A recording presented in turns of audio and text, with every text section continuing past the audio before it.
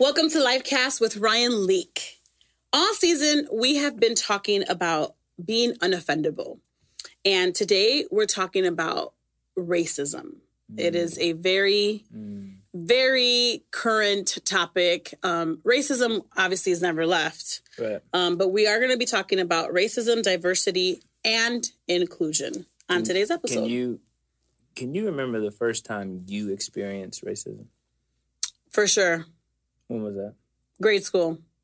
What happened? My hair, my mom used to always do pigtails on me. So they were always in braids. So no one really knew the texture of my hair. And we were getting ready to have a fancy dinner. So my mom, she like flat ironed it, did a half up, and it was big. I had so much hair when I was little.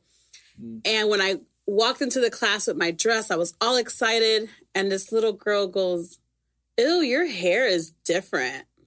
It's not like ours." And she was pointing to her and her little friends that were we were all Latinos, but they were, I think, Mexican and maybe another part of Central America. But they all had that nice, straight, glossy hair. And I remember when I got in the car that day, I said, "Mommy, what's wrong with my hair? Why is my hair different?" And she started explaining to me like, well, everybody has different textures and we all come from different places. And as I never saw that as like discrimination until I got older, when I was like, it started when I think I was like in first, second grade. And I would always have this thing with my hair where I was always like, people are going to talk about my hair. Or even it became the thing with me and my sisters. All three of us have different textured hair. My dad is a very dark Puerto Rican. My mom is very fair. So we all have different texture hair. And my sisters and I, when our friends would come over, they would all go, "Oh, your hair is so different from your sister. Hers is really nappy. Yours is really loose. Yours is really..." And we're like, do you hear what's coming out of your mouth right now? So yeah, I would say like on that side, yes. And obviously I can remember just discrimination on going for a job interview, you know, and just knowing that I'm not going to get the job because the girl next to me was different. You know, and come to find out, I remember I didn't get that job, but I knew the girl that worked there. And she's like, she barely had a high school diploma. I said, wow. So what do you think often gets missed in conversations when we talk about race? I think it's been made a black and white issue, where we leave out so many other perspectives when we do that. And there are plenty of mixed people, or simply that are not black or not white, that have very valuable perspectives in this conversation that I think often is missed, that it's this war between black and white, and I believe that we're not the only ones in the room. Yes. Does that make sense? Yes. And for me, that hits home because I'm married to a Puerto Rican, and we have mixed children that are black, Hispanic, Mexican, and you know, if you pull me and Amanda's ancestry DNA, you get a whole bunch of things that are in there. But so I think sometimes if you're not all black, if you're not all white, you're kind of just in the room. Yeah. And you're just like, what do I say? Am I supposed to say anything? Am I supposed to, you know, so I think it's important that as we have conversations about diversity and inclusion and racism, you know, I have a friend who's Asian that right when COVID-19 really hit America hard, really starting February, early March, he started experiencing a great deal of racism because he simply looked like he was from China. Wow. And did not feel the space to talk about it anywhere because he just kind of had to just go, well, I'm not in the black and white conversation. So am I supposed to post about this? Am I supposed to bring about awareness to this? And so he sort of had to manage that on his own. So I think that's sometimes what can be missing in some of these conversations. And I think that's definitely the big problem with racism is that it's assumed that it's always a black and white thing. And as a Latina, I think that there's been times where I've been even told, like, you have so many white friends. Like, when I went to college in Florida and I came back saying y'all, they're like, that's from your white friends. And it's like, what? So I think that Latinos, Asians, Indians, anyone that's, like you said, not black or white, can feel like stumped, can feel stuck, right? So what does the average person do when it comes to what do they do about racism when it comes about that? I think what the average person can do is simply educate themselves. I'm on this journey. I have not arrived at a place where I know everything there is to know, even about my own heritage, let alone yours. Yeah. There's so much history that's written by so many different types of people. And so sometimes we tell our history in our favor. Yes. And so just because it's in a history book doesn't make it factual. Does that make sense? For sure. And so, that's not to bring scrutiny towards the history books that are in schools. That's not what that is about. But it is to say, okay, how am I educating myself on some of these issues and some of these races and their history that I may not be aware of? Sometimes you're doing that through watching a film. Sometimes you're doing that through watching a documentary, old-fashioned, reading a book. And I encourage people to read books from white authors and black authors on the history of what has taken place. My mother was born in, I think, 1949. So I don't have to read her book. I could just ask her, what was it like for you in the 60s as a 20-year-old? Yeah. You know, so anyway, so those are some things that I think we can be doing in really educating ourselves. And again, positioning ourselves as students, not experts. That's very important, that we come to these conversations. I'll speak frankly. I've had some diversity and inclusion conversations in a room that is predominantly Caucasian, where in an hour, a Caucasian will speak for 45 minutes. And to me, it's not that anything that they were saying was necessarily wrong or me going, get your act together, but it's a little presumptuous. Are we here to listen to your thoughts, or are you here to learn about a different perspective? Yes. Position. That's all it is. Yes. So there's something about, we've talked about it before, listening, we've talked about it before, being curious, but this position where we're going, I want to learn something about you. So before I get offended that you're saying something about white people, before I get offended that you're saying something about black people, before I get offended that you're saying something about the police, before I fight you, I need to know, I need to understand you. Why is this narrative true? How long have you had to sit with this? Give me a story behind it. Hey, here's where I'm struck. A lot of times tone is everything. Absolutely. Yes. We talked about judgment a couple episodes ago. Judging someone isn't always heard. It's often felt. It's like I can feel someone judging. There's something about not what you say. Sometimes it's how you say it. Does that make sense? Absolutely. So I think in these conversations, what can the average person really be doing? I think they can be educating themselves. There is the formally, which is, you can go to class, you go to school. My brother's got a certificate of diversity and inclusion from Cornell University. So there's some things you can do that are a little bit more formal. Reading movies, different things like that. But the informal is one-on-one conversations of going, hey, I'm here to learn. I'm here to understand. I am not here to make a point. I am not here to get my perspective heard. And I think when we all do that, when we all are asking questions rather than giving out statements, I think we have an opportunity to fight racism and have open and honest dialogue around it. For sure. Now, what do you think specifically white people can do, but not just white people, Black people as well? Because I think that the Black and white issue in America seems to always assume that white people are ignorant and they don't know that they're privileged. And then it's also assumed that, well, all Black people hate white people. All Black people are this or that. So I want to like ask, like, specifically, what do you think the two major players, the major ones, are to do specifically?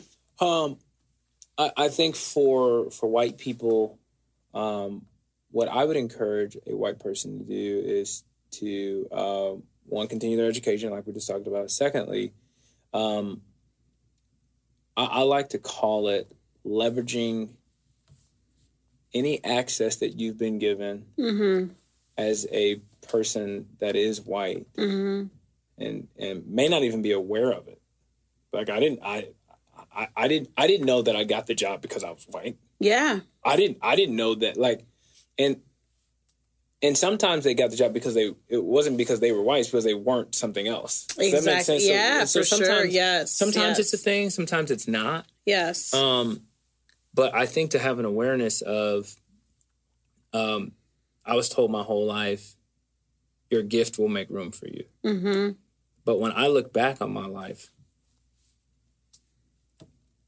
it wasn't a gift making room for me.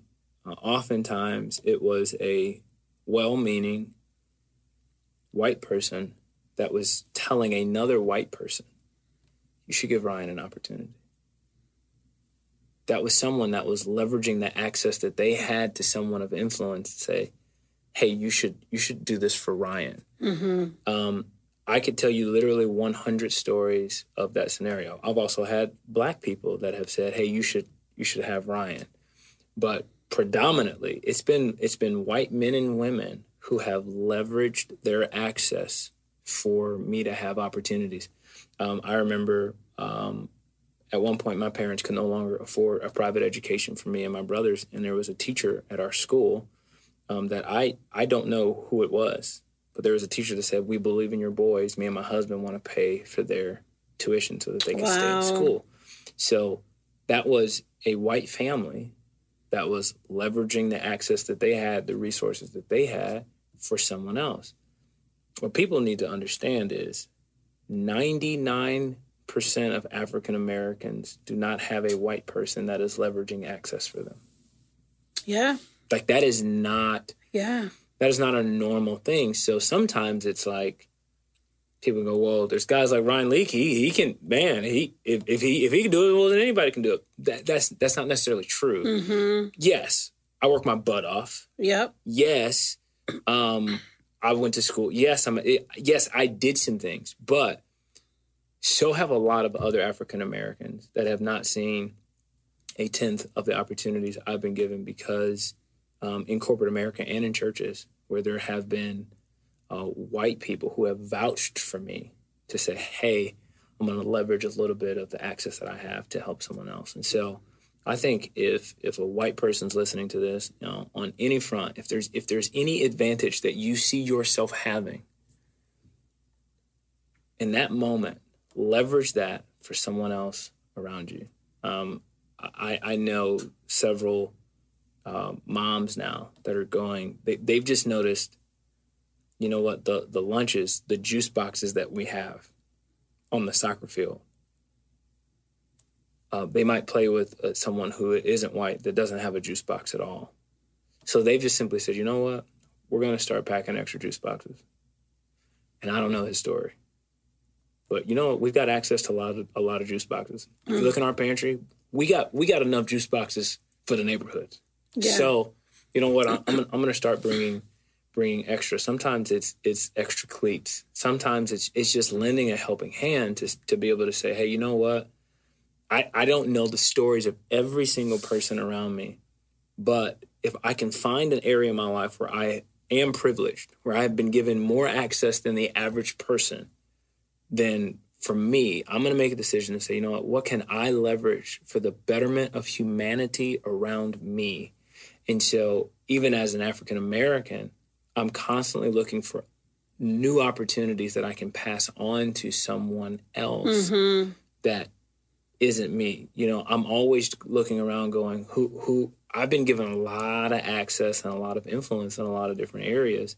And I don't believe I was given any of those things just for me. I hope and pray that God continues to allow me to have a thriving career where I can open up doors for others as well, because so many people have opened up doors for me. And I could show you the breadcrumb trail all the way back to that teacher when I was in the 4th grade up until last week of people that simply leveraged whatever they had to help me. And so I don't, in my world, I don't have a choice in my mind but to do that for others. That's for white people, and I pray that that's helpful. Yeah. For Black people, what I would say as a part of this conversation, what they can be doing is doing the best that they possibly can with their part, and really being able to look at the opportunities that are in front of them, where they don't have access, where they don't have privilege. And I believe that there are lots of opportunities that it isn't fair. It's not. But what can you do about it? Yeah. You know, you can fight for justice, but until that war is won, between that time and now, there are many things that you can be doing to add skill sets to your tool belt. Yes. You might have to have twice as much experience to get the same job as someone with half your experience that isn't Black. Well, go get twice as much experience. Yeah. I mean, it's like, yeah, that's not fair. It's like, yeah, I know. But what's your alternative? And that's exactly what I was going to say. There's no other option. Yeah. And it's the world that we live in, unfortunately. You know, it's the world that says, some of you are handed this. Right. Some of you have to climb and work and fall down the mountain and climb again and do it. You know, I met this guy once, African-American guy, and he's a stockbroker. Right. And I said, "You're a stockbroker?" I'm so like, first of all, Pursuit of Happiness is one of my favorite movies. So I always find it interesting that when he said that, I automatically said in my head, not to him, I'm like, I never met a Black stockbroker. But it's true. It's like there's not a lot of African Americans in that field. So I said to him, "Can you tell me your story? Like, how did you become a stockbroker?" Right. And he's a stockbroker for a big company here in Dallas. Like it's a nationwide or global company. He says, "I worked at Target at 16 and I had this manager, a white older man that was just there because he was bored at home because he retired from being a stockbroker. And every time he went to lunch, he was my manager, and I happened to have the same lunch hour as him. And he would always tell me, 'Hey, Tori, want to go to lunch? Free lesson on me.'" Yep. He would go to lunch, sit down, and he would hear all about the stockbroker world. And the man would tell him, "Now, I'm not telling you this so that you can go be a stockbroker. If you want to do that, I can help you with that. But I'm telling you this because you can access the money out there. You can know how to work it. You can know how to, you're 16. So he started him on learning how to do stock, just buying, trading. Then when he graduated high school, and that man put him on a track in college for stockbroker. He got his MBA or in finance, whatever. And he's like, that man is the reason why, because he shared his wealth with me. Right. And it's what you were just saying about the leveraging access, you know? That man could have just looked at him like, oh, he's probably some kid from the hood and he doesn't know anything. But he changed the trajectory of his life. Yep. But why? Because he was also open, what you were saying. Yep. Like being a student, being able to say, I'm going to sit down with this person. I'm going to gain their knowledge. I'm going to gain that because I want to advance myself. Yeah. And, there are some things in life that, you have to wait for someone else to kind of create a path for you. There's some things like that, but there are some things you can create your own path for. Absolutely. So when you look at people in the world, I love the book Outliers by Malcolm Gladwell. Yes. He talks about the 10,000 hour rule, which is the amount of hours it takes to become an expert in that particular field. You know, if you want to be great, go be great. I need no one's permission to be good at what I do. Absolutely. No one's. And so, regardless of the amount of opportunities I will get or will not get, the way I wake up is I'm ready. I am ready. So sometimes maybe I lose an opportunity to the competition. That's fine. But when I get it, it's game on. Yes. Because I have made a decision. I am not waiting for anyone else's permission or anything else to line up to work hard, to put in that effort. So I think someone may not see me as an equal. And that's fine for me as long as I see myself as an equal. Does that make sense? So I think there's a part of it that's going, yo, when I wake up in the morning, it's game on. Yeah. And I'm going to work hard. Yeah. And I've been told so many things that I need to do to get ahead in business. And one of those things is, hey, dude, you got to learn to golf. You got to learn to golf. I'm like, yeah. And maybe I will at some point, but I'm like, at this stage in my life, I'm good. Yeah. Right where I'm at as a hooper. Yes. Okay? And I'm doing just fine. Yes. You know, and so I would rather be myself, working hard and have less opportunities than conform to what someone else wants me to be. Yeah. All of a sudden, I get their business, and I'm more successful in their eyes, except I've lost a piece of myself. You've compromised in other areas, yes. Now, my brothers are avid golfers. And both of them? I know Aaron is. I didn't know Corey was. Both of them love golf. Wow. And they enjoy it. It's, you know, they're older than me. I still can play basketball at a competitive level. So, and not to say that they can't, you know, unoffendable guy. But, so it's not to say that I'll never play golf. It's just that if I do, I'll do it so I can play with my brothers. Yeah. It's not to get in a club. And so on some level, we've got to look at our hearts and our motives for why we do things. And again, if I meet someone on the golf course that wants to do business with me, hey, that's great. Yes. But I didn't come here to do that. To do that. Does that make sense? And so because it's what you said, it's the motive. Yeah, I think in the business world, greed can be that driving motive of what am I going to get out of this? The ROI, right?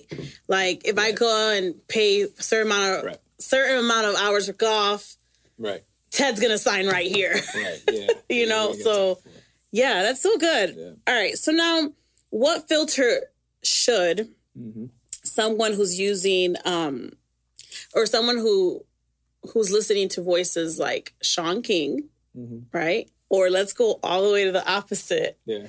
Candace Owens, which she has caused so much of a stir on the polar opposite. So what filter should someone listening to both of these? Yeah, so Shaun King and Candace Owens both have very strong followings. And people also have very strong opinions about the both of them. There are groups of African Americans that don't like either. Yeah. And they do find themselves on polar opposites of issues. And so I do think we do need a filter when we're listening to anybody. And I think that I try to give everyone my respect until they lose it. It's theirs to lose. Yes. In my mind, it's not theirs to gain. I give them the human decency of an ear, of going, let me hear them out. There are pastors that I disagree with 95% of every word that comes out of their mouth. But there is a 5% that I go, man, that's really good. Yeah. That's really good for us. That's really good for our souls. And I needed to hear that. And so I see, I would put them in the same lane, not as a pastor, obviously, because that's not what either one of them are trying to be. But I put them in the same lane of just going, you know what? They are strong voices, and they represent a lot of people. And they both make some very interesting points. Mm-hmm. And much I disagree with, much that I do agree with. But also as a person that speaks publicly, I realize the difficulty of what they do and respect the craft of what they bring to the table. And I think the filter we should put on them is that they're humans. Mm-hmm. They're humans with certain experiences. And, you could look at Candace's experiences versus Sean's experiences. And a lot of the things that come out of their mouths come out of their pain, mm-hmm. Their failures, their successes, their experiences with white men and women. I believe Candace is married to a white man. She is. Uh-huh.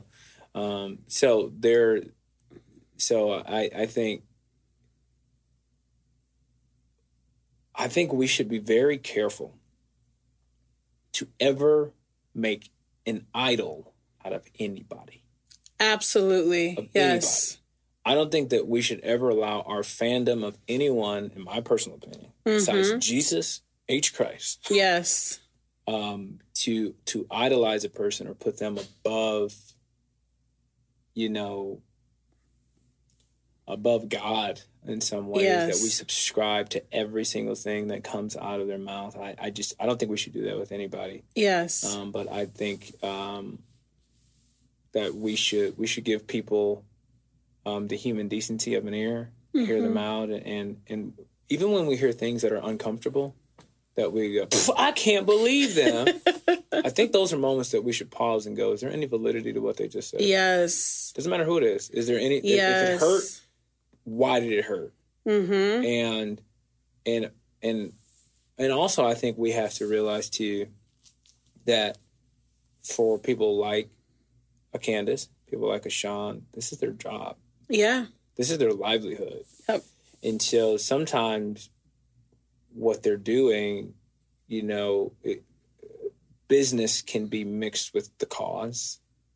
And so sometimes you have to put a filter on, well, this is their job. Sometimes it's, their part of their aura and part of the success of their business is clicks, views, shares. And so there's that element that is there, and not to question their genuineness or their authenticity as to why they're doing what they're doing. Again, I can't see their intentions. I don't know them personally, but I think to understand their craft, I can tell from, I follow both of them, and listen to both of them with an open ear. Yes. With a true open ear. Yes. Of just going, interesting perspective. It's not Bible to me. It's not scripture, but I just go, okay, interesting perspective. And then, you as I follow both of them, I can tell that they both read a lot, that they both are sitting with more people than I am. And they, and obviously, for a Candace, she is aligned with a particular political party. And so there's just going to be some obvious implicit bias there. Yes. Guy like Sean calls everybody to the carpet. Yeah. He's been coming for everybody. Yeah. If he's going to tell you how he feels no matter what. Yeah. So you can appreciate that consistency. For sure. I will say with Candace Owens, obviously when I've known about her for years because she's always been very strong with her political views. And I would listen to her with an open ear. And besides the fact that sometimes she would just get on my nerves, it wasn't until recently that I was on Facebook and there was a 14.5-minute interview with her, T.I. Yeah. And that interview is where I said, girl, I want to have coffee with you. Because it actually changed. Like, she knows her stuff. She had a lot of valid points. You know, and it's like, she's not against Black people. Like, I know that she comes off that way. And that's where she needs to her publicist needs to help her with that. But I will say that I'm not saying that I'm going to go and wear Candace Owens. I love Candace Owens shirt. But what I will say is that I opened my ears to, like, Vasi, don't assume, like, just listen to what she's saying. Yeah. And because obviously Shaun King, I rock with him. I follow him. I like his podcast. I feel like he has a lot of things that he's saying that are really well. He's bringing a lot of things up to the, forefront. But I think it's easier to follow someone that is exposing than someone that is standing for the person that a lot of people hate. So I think that's what got me. And I think more of us should practice that. It goes back to what you were saying, being a learner and being a constant student and reading the books and listening to the podcast, because that's what's going to really get you to be that active listener, because we all have a Candace Owens in our family. Yeah. Or in our friends, some of them are undercover. Some of them are out there. But I know for a fact, I can say I have a few people in my life that I'm like, oh, yeah. And I think some people have used Candace Owens as a weapon. They've gone, see? Told you, and it's like, whoa, that's so true. What's happening right now? That is so true. And so I think one of the things that we have to insert into this conversation is what I do wish I saw a little bit more from Candace is a little bit more compassion and empathy. Yeah. For people that look like her. Yeah. And so I think what can kind of happen is I believe proximity breeds compassion. Whenever we're far away from an issue, or whenever we're far away from a person, it's easy not to care because they're way over there. But I think the closer we get to someone where it actually matters, it's easy to talk about the LGBTQIA community when they're not in the room and when it's not your brother.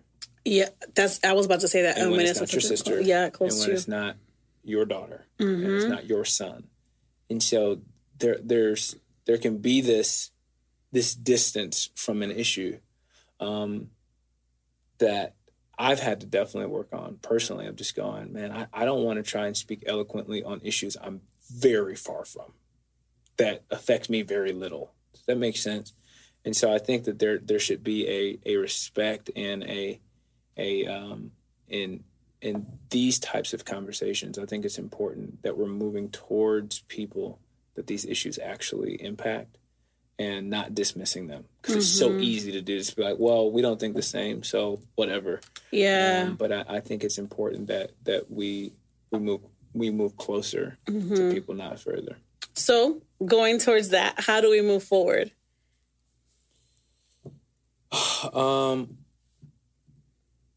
St. Marshall, CEO of the Dallas Mavericks, she often says, diversity is being invited to the party. Inclusion is being invited to dance. And it's this idea of... That's good. We can all be invited to a party, but I don't know if you've ever been at a party where it's just like you are at a party, but you're spectating. It's like you're on the sidelines. It's like you're at the party watching everyone else have trying to feel the vibe. Right? Yeah. But then when someone invites you to play a game, when someone involves you, when someone says, let's dance, it's like you're not just a spectator at the party. You're actually at the party. And so part of sometimes diversity it's this idea of, well, we should just have someone that's not white on the staff. Okay, let's hire a couple. Yes. Well, okay, they're at the table, but when they talk, nobody listens.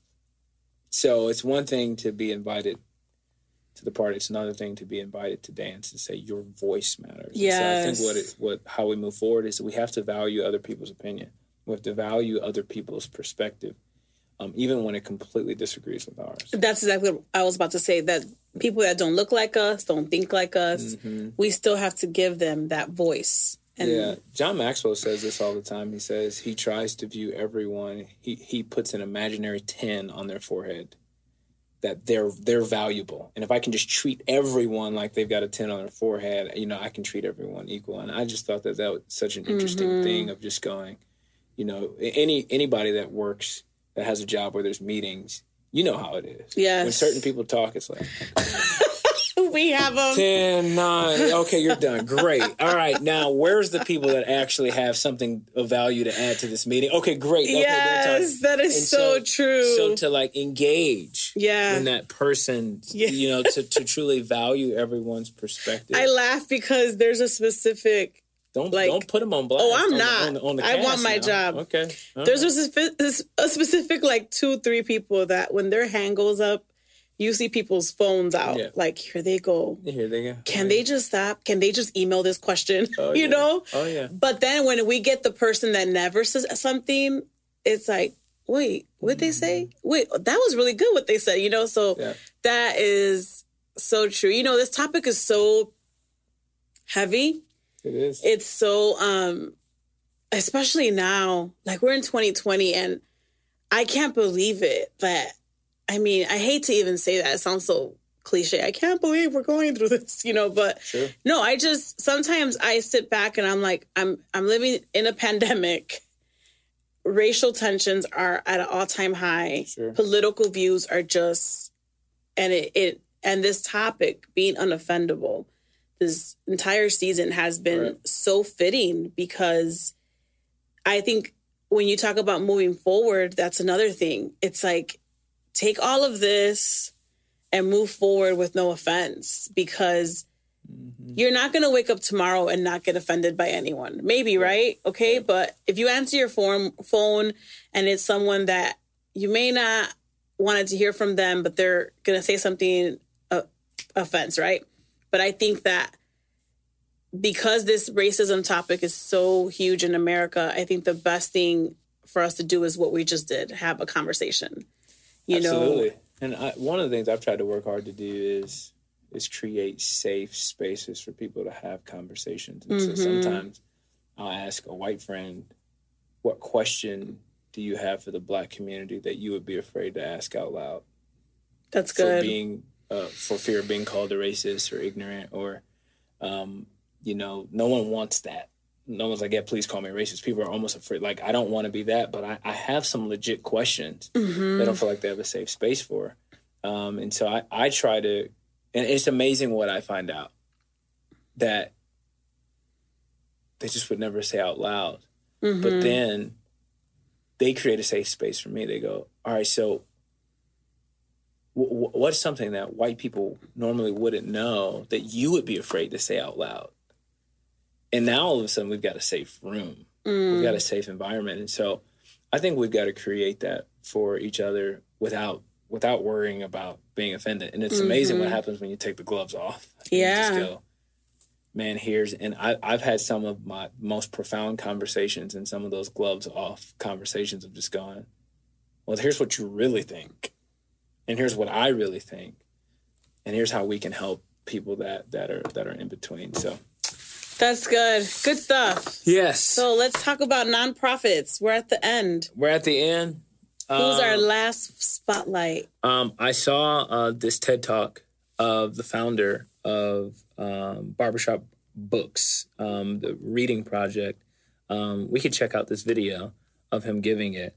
But Barbershop Books is a reading holiday project where they are trying to help with literacy in barbershops all across America. That's awesome. So they create, because barbershops are community areas where it's like you do life in a barbershop, especially in Black communities. And so this organization creates books that really educate young African Americans. And I just think it's an incredible organization.